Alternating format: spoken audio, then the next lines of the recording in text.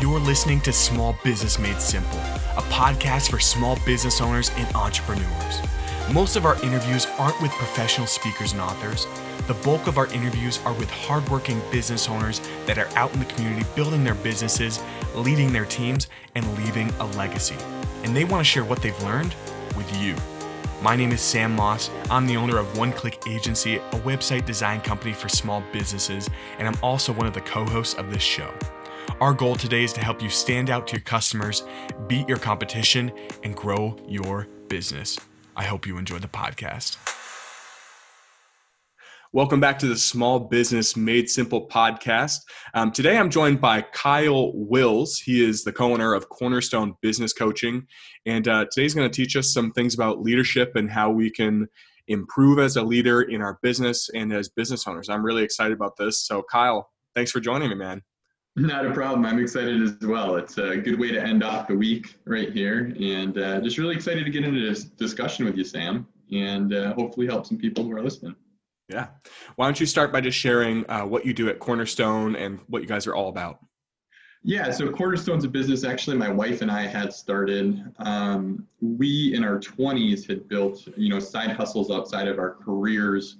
I had an engineering career. She more so went the English admin route. So neither of us really had a background in business, and we needed to search for information and knowledge and how to, and through other entrepreneurs, through books, through podcasts like this, we really learned a lot. And I think what we identified is that there's just a really big gap for people who want to get into the entrepreneurial space. Mm-hmm. There's a lot of people out there who are kind of talking the talk, but not walking the walk.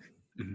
Right. And they just it's a lot of desires and needs and wants, but no execution. So we scaled to the point my wife walked out of her career in her early 30s. And we just really felt like we could provide a lot of value to those individuals that were in that same position. So people who are out there working a job, nothing wrong with that, right? Like your job, do a really good job. But and then the idea, I think there's a lot of people out there who want more. Whether it's a side hustle to make a couple extra $100 on a month and maybe pay off debts faster, and maybe potentially scale out into that being your full-time gig. So we really look to work with those individuals and help provide them that guidance of starting their first business or two and scaling it to a point that really accomplishes what they want. Mm-hmm. And one of those foundational points is leadership, right? And that's what we're going to talk about today.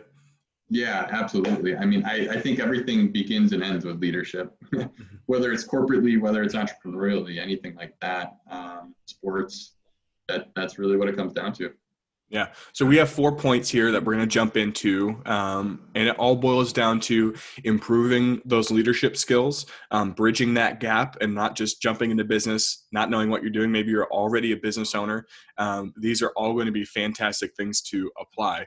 So Kyle, number one here, we have, you need to be consistently growing yourself personally and really avoid the I've arrived, I've made it mentality. Can you jump into that?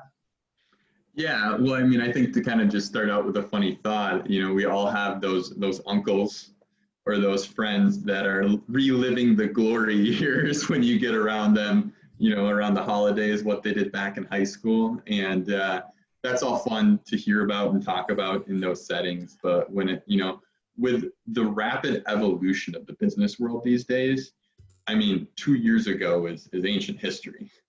Right? What you did starting, if you're a business owner out there and you're 5 years into business and you're hanging your hat on what you did when you first launched and started, people who are working for you at this time, don't care that much. Yeah. They're wondering what you're doing lately. And I think that's one thing that I've really realized is that the cap for any organization or business is really determined by that leader. And if you have that mentality that you've arrived and you're not really pushing to get better, okay, and to really grow personally, you're really putting a cap on your business, your employees, whether or not you have other partners, whatever it might be.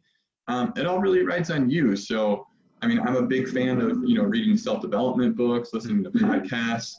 I have a couple mentors myself that I go to, asking advice. And it's just all about, I was told by one of my mentors early on in my entrepreneurial career that if you're the smartest person at your company, you have a bad company.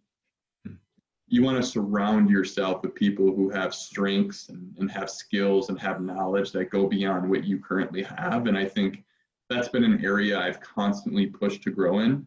Mm-hmm. And if you're out there either starting a business or continuing to run one, make sure you're doing that too. You should look back at yourself a year ago and be amazed by how much you've grown in that time frame. Mm-hmm. So when it comes to mentors, what do you think is a good number for us to go out and find? You can even jump into the process on how to do that. What do you think is a fair number? Can you have too many mentors?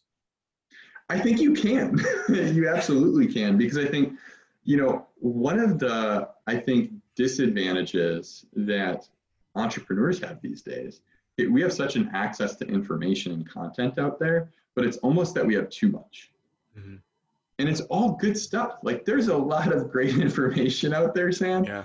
And you can hear 50 different ways of how to do things, and they're all right. But now if you start down one path and then you hear somebody else talk about it differently, so you shift gears and you shift gears again, you're going to end up going in a circle a lot.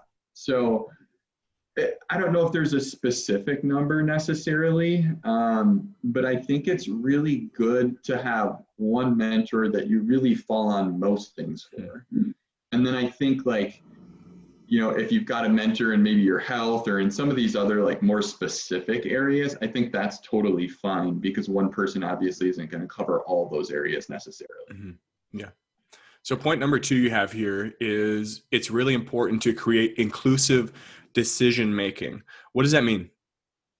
Yeah, I think we've all been at organizations or working for a company where all of a sudden you get that blanket email from the CEO or the business owner and a new policy that greatly affects you all of a sudden gets rolled out, and you were kind of blindsided by it.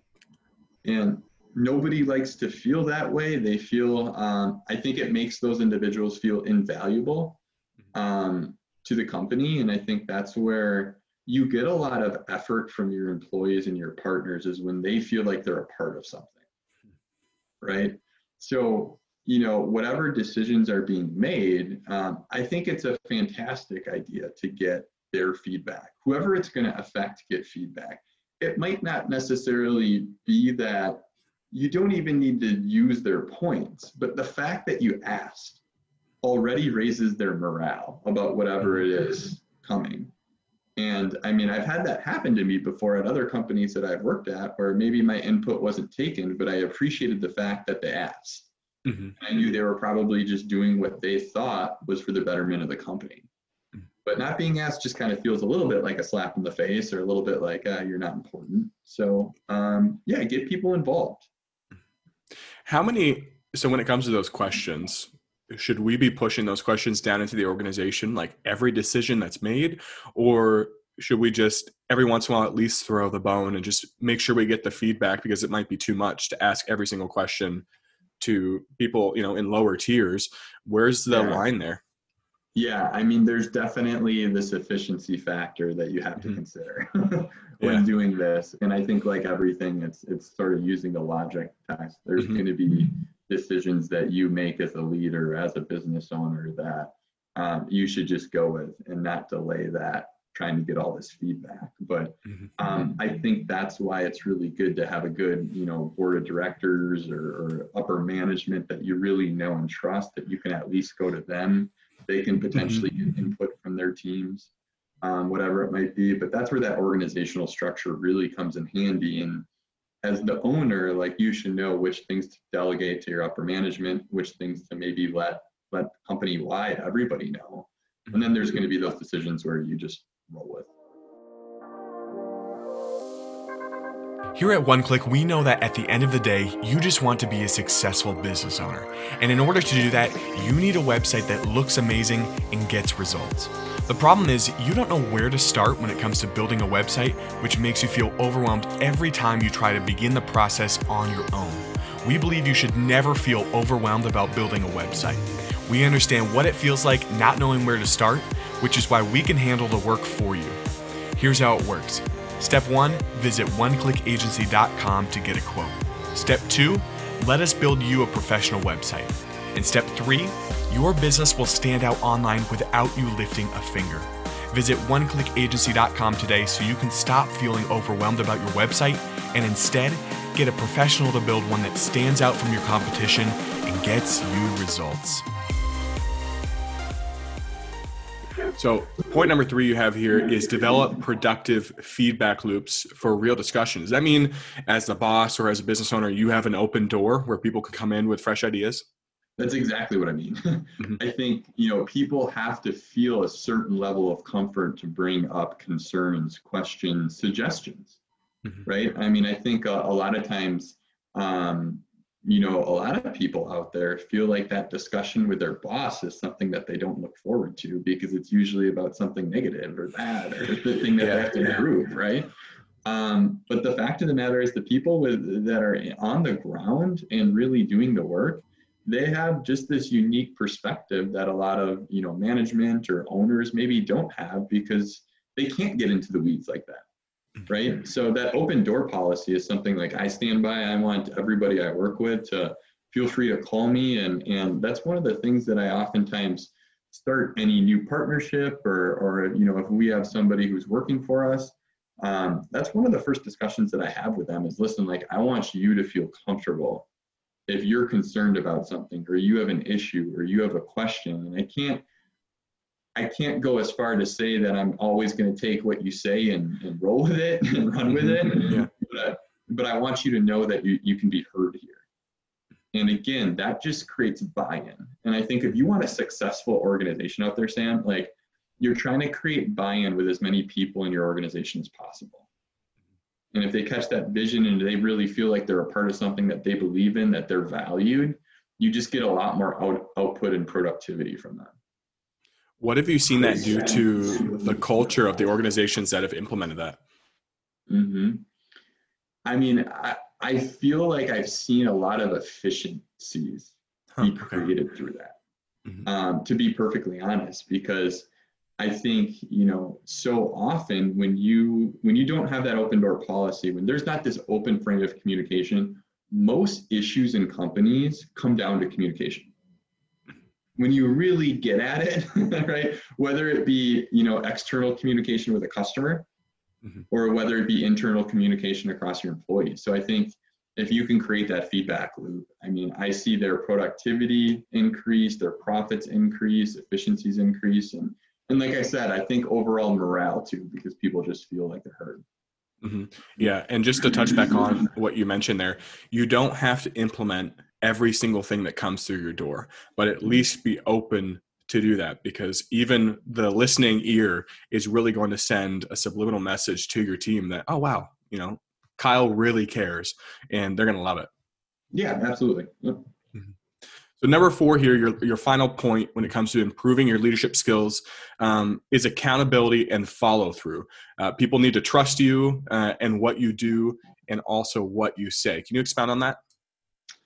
Yeah, I just think like nobody likes a talker. Yeah. I don't know how else to say it, but like I feel like if you're the person out there that's, promising the moon and the stars and then, you don't give people that or you're always talking about new rollouts and they never happen or a new incentive program for your employees and they don't see it. Hey, work really hard and we'll reward you, and then they don't feel rewarded. It just starts to be a withdrawal in that relationship, right? And, the way I kind of think of it is if you think of relationships sort of like a bank account, right? You've got your deposits and your withdrawals. And I think every time you breach that trust, breach that accountability, it's a withdrawal in that relationship. And I think if you do it enough, then people just overall aren't going to trust you. And I think in my mind, if they don't trust you, if they don't feel like you're going to do what you say, they're going to, go elsewhere at the first chance they get. I love it. So let me recap these real quick for everybody. Number 1 is just constantly be growing yourself personally. Number 2, create inclusive decision-making. Point 3 is develop a productive feedback loop. I really like that one. And 4 is just be accountable and always follow through. Don't be that guy that talks off and rattles his mouth and then doesn't get anything done. So Kyle, fantastic job. Can you close out by sharing where we can find you? Where can we find out more about Cornerstone and you and your wife? Yeah, you guys can find me on LinkedIn. We really use that as our landing page. All the business relationships that I've developed versus partnerships or customers, clients, whatever it might be. We really do things at a personal level. So I don't have that course out there. I don't have that, fill out this questionnaire and come and have me. We really like to keep things at a personal level. So shoot me a DM on LinkedIn. I'm usually pretty quick to respond and would certainly love to talk to all you out there. Yeah, I mean, I've been seeing what you guys put out, and it's definitely easy to follow, genuine and real. So, Kyle, thanks so much for joining me. Amazing job. Love the value that you gave us all today. Appreciate it, Sam. Really good talking to you, and thanks for the invite again. I hope you enjoyed this episode of Small Business Made Simple. If you learned something insightful, actionable, or useful that you're excited to implement in your business, please leave us a review and subscribe to the podcast. Not only are you helping other future listeners find the show, you're giving them an opportunity to learn something valuable they can implement as well. Thanks as always for listening to the Small Business Made Simple podcast, where we believe in providing you with the tools you need to stand out to your customers, beat your competition, and grow your business.